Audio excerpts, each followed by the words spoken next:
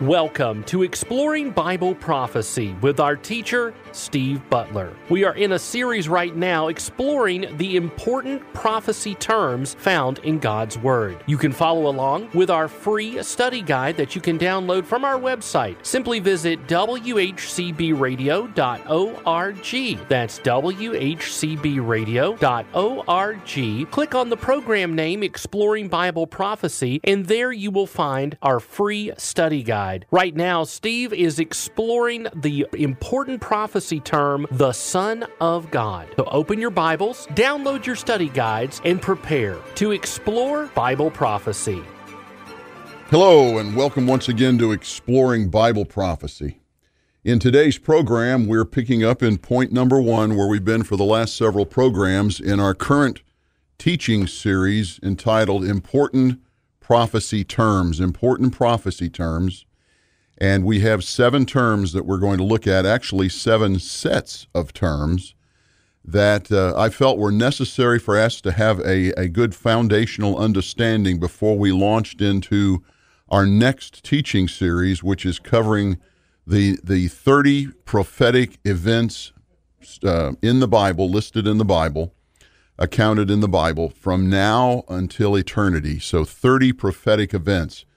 But as I was preparing that, I realized that there were some key terms that if they weren't more properly understood by you, the listener, that you could be misled, you could misunderstand, and that would be unfortunate because we want to understand the Bible from its literal sense, and therefore we have to do a little bit of spade work, a little bit of groundwork to uncover some meanings of terms that on the surface in English may not be obvious. And one of the most important, I believe, sets of terms that needs to be understood, and when we do understand them, the Bible flows so much more easily, particularly in terms of the prophetic word, that third of the Bible that is prophecy, are the terms the Son of God and the Son of Man. And if you just think of it off the top of your head, you think, well, that's Jesus. He's the Son of God and he's the Son of Man. Well, that is very true. And we are going through a detailed analysis, if you will, in point number 1 of the Son of God to show that that is true, but it is not the point that I want to get across to you about the distinction. It's not a fleshly distinction that, yes, Jesus is the Son of God, the Son of Man, but it's a spiritual, godly, if you will, trying to think of a term here. You have to understand what is meant by the term the Son of God. When you hear Son of God, it is an aspect, it is a part of Jesus that means one thing in Bible prophecy, and the term Son of Man is applied to mean something else in a different setting. So I may not be making myself that clear, but I pray that as we go through these scriptures, you'll see this, and we'll try to sum the whole thing up as we move from point 1 to point 2, some programs down the road here. But we have been making the point about why Jesus had to come and how he was prophesied in the Old Testament that he would be coming, and we spent time in Deuteronomy with the great prophecy God gave Moses, that there would be someone like Moses. Remember, Moses was told by God to speak for God to the people, to speak on behalf of God to the people, because the people were fearful of hearing directly from God. That was their experience at Mount Sinai in Exodus 19 and Exodus 20. So God did that. He started speaking through Moses, and then Moses said in Deuteronomy 18, I am going to speak through another person in the future who will be someone that I will send, and you are to listen to him, and if you don't listen to him, you will perish. And of course, we know that to be Jesus Christ. And then we went through some extra effort to show that the grace of God showed us exactly the time way back in 500-600 years before Christ came. God gave prophecies through the Holy Spirit to people like Daniel to tell us exactly the day that he would come so that the Jews would not miss him. And of course, then we went to, so we found that in Daniel chapter 9. verses 23, 24, and 25, or I believe it's 24, 25, and 26.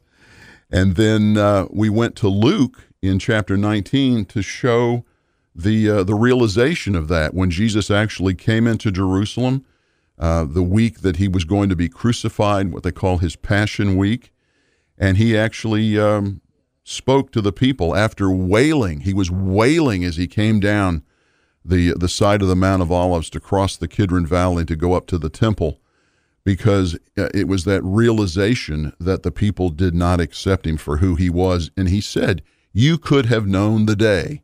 You could have known the day, but now you've missed it. And of course, we know from other scriptures that that generation was cursed for having Jesus come and show them the miracles and everything he did and then still denying him. Then we went into to Matthew chapter 3 and Matthew chapter 17. And by the way, for those of you that may be listening for the first time, I am talking off of a worksheet that has been prepared for these 7 pairs of important prophetic terms. And you can go to the radio station, as the announcer has pointed out, and download this, and you can follow along so that you're not caught up in the whirlwind of all these scriptures that are prepared to talk about these different prophetic terms. We went to Matthew 3 and Matthew 17 to show that when Jesus came, we saw almost exactly the same wording used by God that he did with Moses in Deuteronomy 18 to show that this is indeed the one that had been promised by Moses back in Deuteronomy 18. It says, "This is my son in whom I'm well pleased. Listen to him." We saw that at the beginning with John the Baptist to separate, to make sure that the people understood that it was Jesus they should be following and not John the Baptist. And then in Matthew 17, towards the very end of Jesus' ministry, when the realization had been made clear by the apostles that Israel was not going to follow Jesus, they were not going to accept him as their Messiah, and therefore the promised kingdom that had been covenanted and promised all through the Old Testament would not come to pass in the first century, but would have to wait now 2,000 years until the church age has been removed. So we had Matthew 17 where he takes them up to the Mount of Transfiguration, and here the apostles were able to see Jesus transfigured before them to look like he will be in his glorified body when he comes back at his second coming, because that's what the Jews are looking for. That's what Israel is looking for, is the second coming of Christ now, the Messiah. But what he did is he placed Moses on one side and Elijah on the other to make sure that they understood that they should not, like their forefathers, be worshiping and hanging on every word of Moses the way they had been. In fact, they weren't really hanging directly on the word of Moses. In fact, Jesus, we find out in John, admonished them for not hanging on the word as much as they should have, because he says in John chapter 8, if you had, and I apologize, John chapter 5, should be looking at my own worksheet. In John chapter 5, Jesus admonishes them for saying, Moses is the man we're following. He says, well, if you had followed Moses, you would have known me because Moses wrote about me. Well, they were missing those points. They were missing the point about Deuteronomy 18 where Moses had prophesied about Jesus. So the point God is making is, not only am I sending the Messiah, but I want you, first century Israel, to whom I am sending my son, I want you to make sure you know this is my son, and the people that you have been incorrectly giving your allegiance to, whether it's John the Baptist or it's Moses or Elijah from the Old Testament, don't do that. It's Jesus that you need to be focusing on. And then we went to 2 Peter, and Peter verified what he saw, and he said this makes the scriptures of the Old Testament come alive much more so than ever before, because we've seen it with our own eyes. And then Peter admonishes the church to believe as he believed. Then we moved into the fleshly, if you will, the human likeness of Jesus, and to understand that Jesus is, as we said over and over again, is the second member of the triune Godhead, tri being three, God the Father, God the Son, God the Holy Spirit. and that God took on the form of a man to come to this earth to provide a sacrifice for humankind, for you and for me. There's no other God in any human construct, any religion in the world that does that. Just our God, Jehovah God, did that in the form of a man. And this is where, as we go through these next several verses, starting in Philippians 2, so if we could go ahead and go to Philippians 2 in your Bible, that this is where people say, well, this is, Son of God, Son of Man. All that's merely saying is that he is God and he is man at the same time. And that's true. And we said that at the beginning of the program, as we've said several times. But that misses a key point of knowing the distinction, because the terminology used by the writers of the Bible, the writers of the New Testament, through the leading of the Holy Spirit, used the Son of God in certain circumstances and used the Son of Man term in other circumstances. And if you understand why they did that, it really makes the Bible come alive and much more easy to understand the flow of things and who's being spoken to about what. So it's more than just the fleshly distinction that, yes, he's the Son of God, he's the Son of Man. So we go to Philippians chapter 2, and this is where Paul is telling the church at Philippi about this fleshly aspect of Jesus. And I want to build on this for just a few minutes so that we understand the distinction here.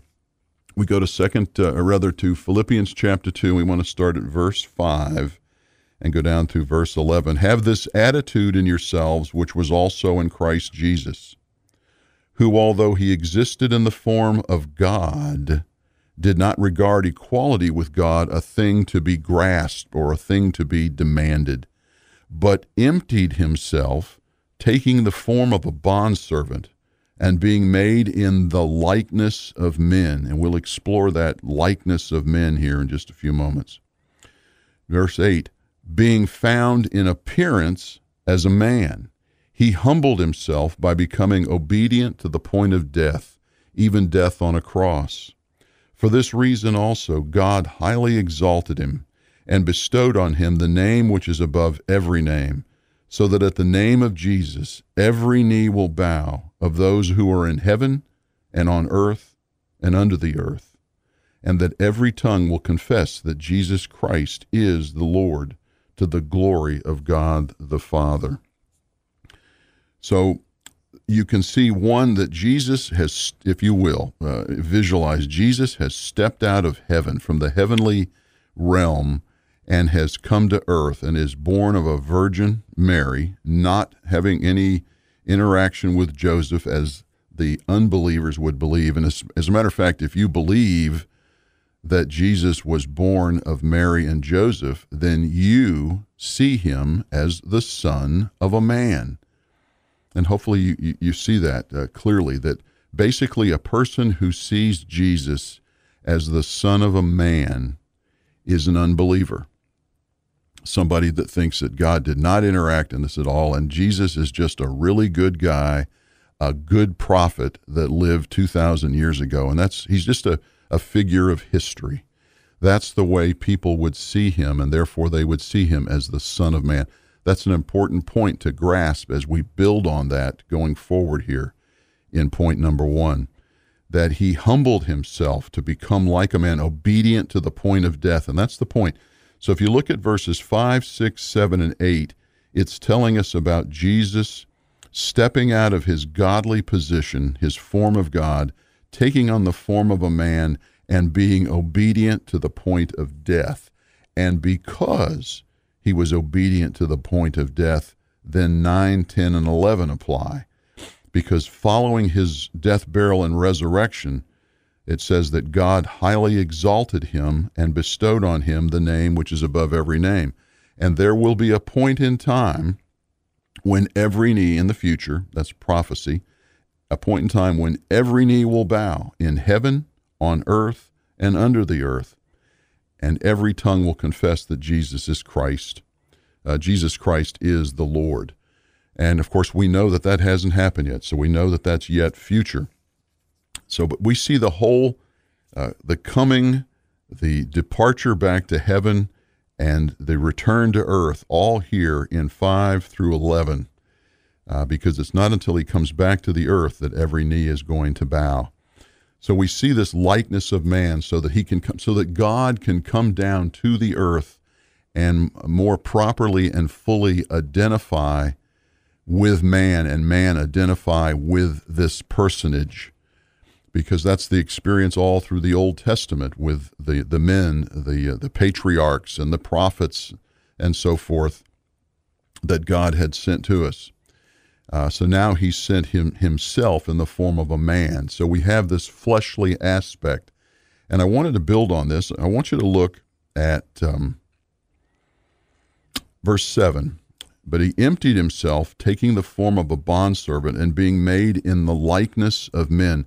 And I think that's important, and I want to explore that with you. And what we want to do is take this term, likeness of men, and let's go all the way back to Genesis, and let's go all the way back to Genesis 5. So very early in the book of Genesis. As a matter of fact, Adam is still hanging around, and we're going to be talking about his third son.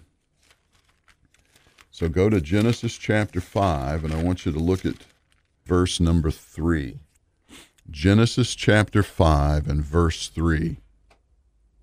Now, we've had Adam and Eve in a perfect state in the garden. We've had Adam and Eve fall through the sin of choosing through free will to defy God through the temptation of Satan and take of the fruit of the tree of the knowledge of good and evil.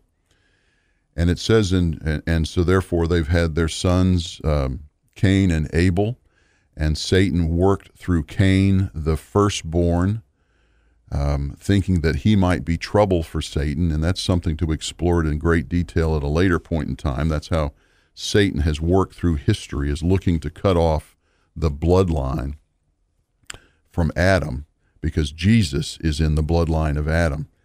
So Cain kills Abel, Cain is banished out, and here's Genesis chapter 5, verse 3. When Adam had lived 130 years, he became the father of a son in his own likeness, according to his image, and named him Seth.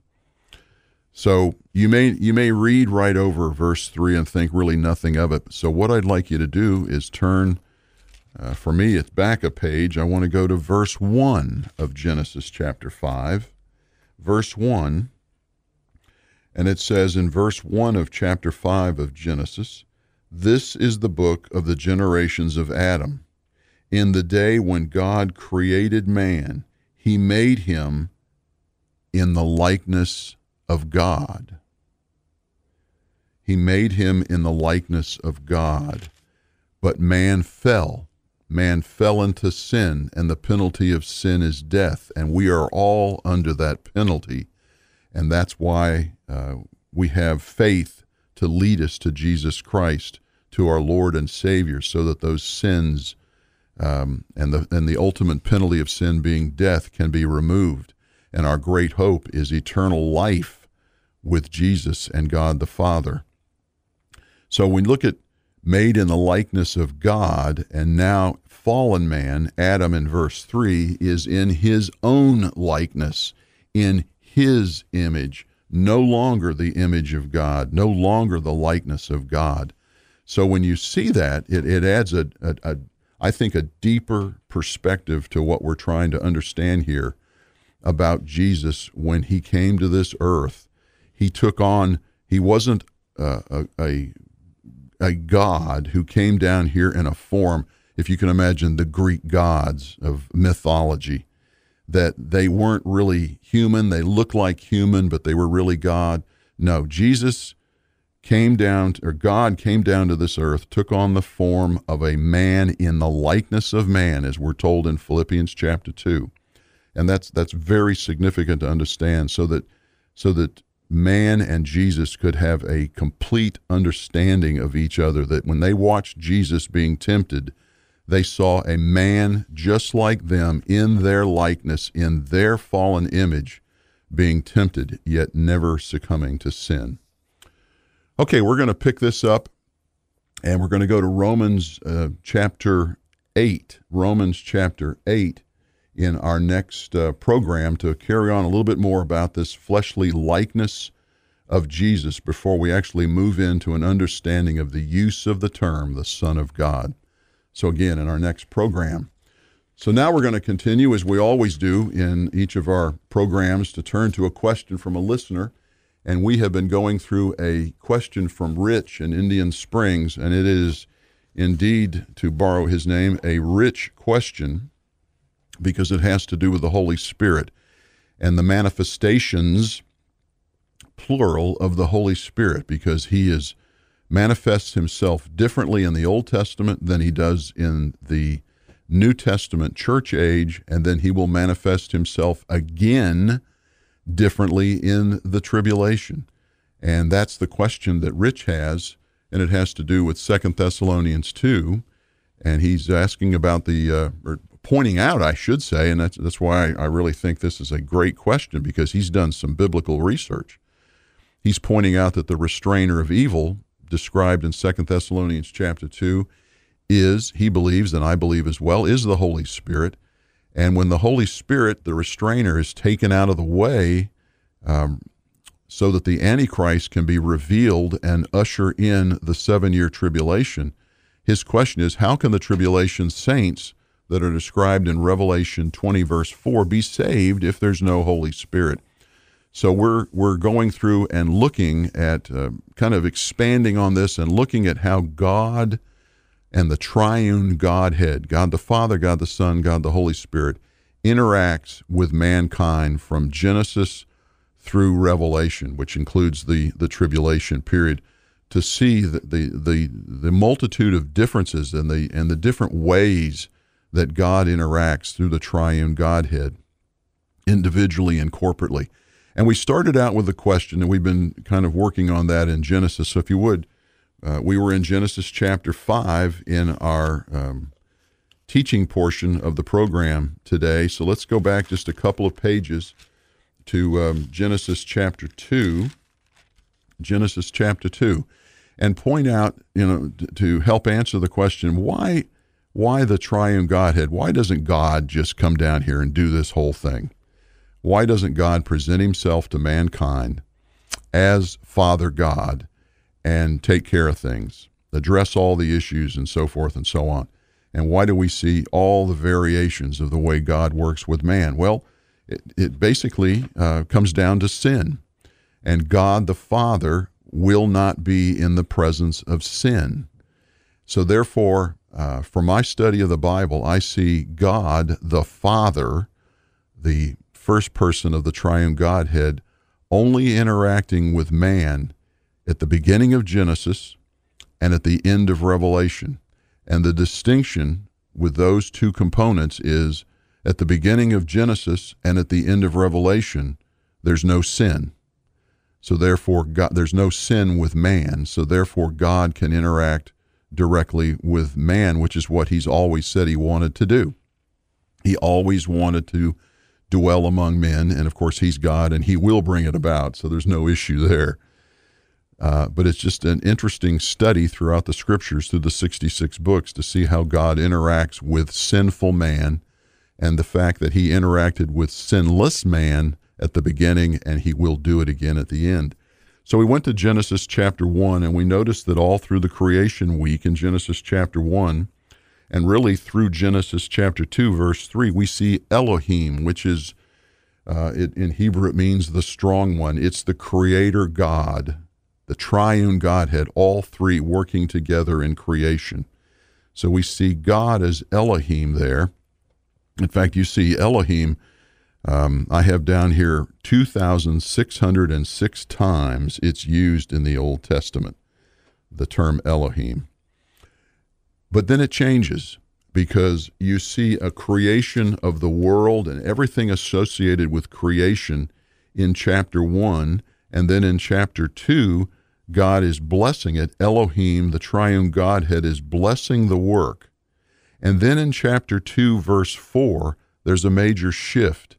And the shift is away from the creation of the physical world, if you will, and everything associated with it, to a relationship between God and man, created man. So now he's focusing on mankind.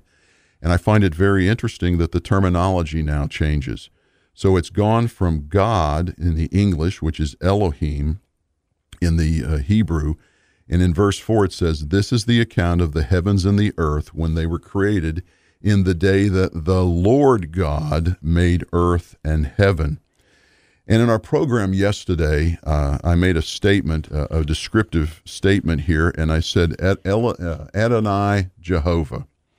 And I used that several times, and I was thinking of one thing in my mind and not really looking back at the Hebrew words themselves. And as any good wife would do, my wife, Susan, who is also a longtime Bible study teacher, pointed out to me that I was saying one thing and reading another, and I wanted to make sure we clarified that. It was nothing damaging, nothing wrong.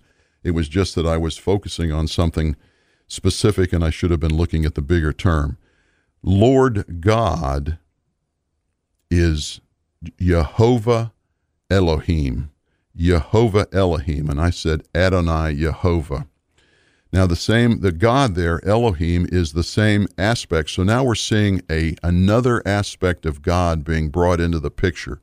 And he has a multitude of names. I forget exactly, 27, 28 names, maybe more names throughout the Bible. But it's God is the Elohim. So we have the Creator God aspect of this, but now it's getting even more personal when he adds Yehovah. And Yehovah is a combination that the Hebrews have made from two words, Yahweh and Adonai. And that's where I was in my mind, was thinking about that it's Yahweh, Adonai, and you put the consonants and the syllables together in some strange way that the Hebrews do, and they come up with Yehovah. So now we're talking about the covenant-keeping God, because now God is going to present himself to man, and he's going to walk in the garden with man as Yehovah Elohim. So I wanted to make that point clear, that Adonai is involved in there, but properly the words translated in the Hebrew are Yehovah Elohim. So he is going to be walking in the garden here, and we're going to explore that in some detail in our next program. Remember, if we don't talk again, I'll be seeing you in the air.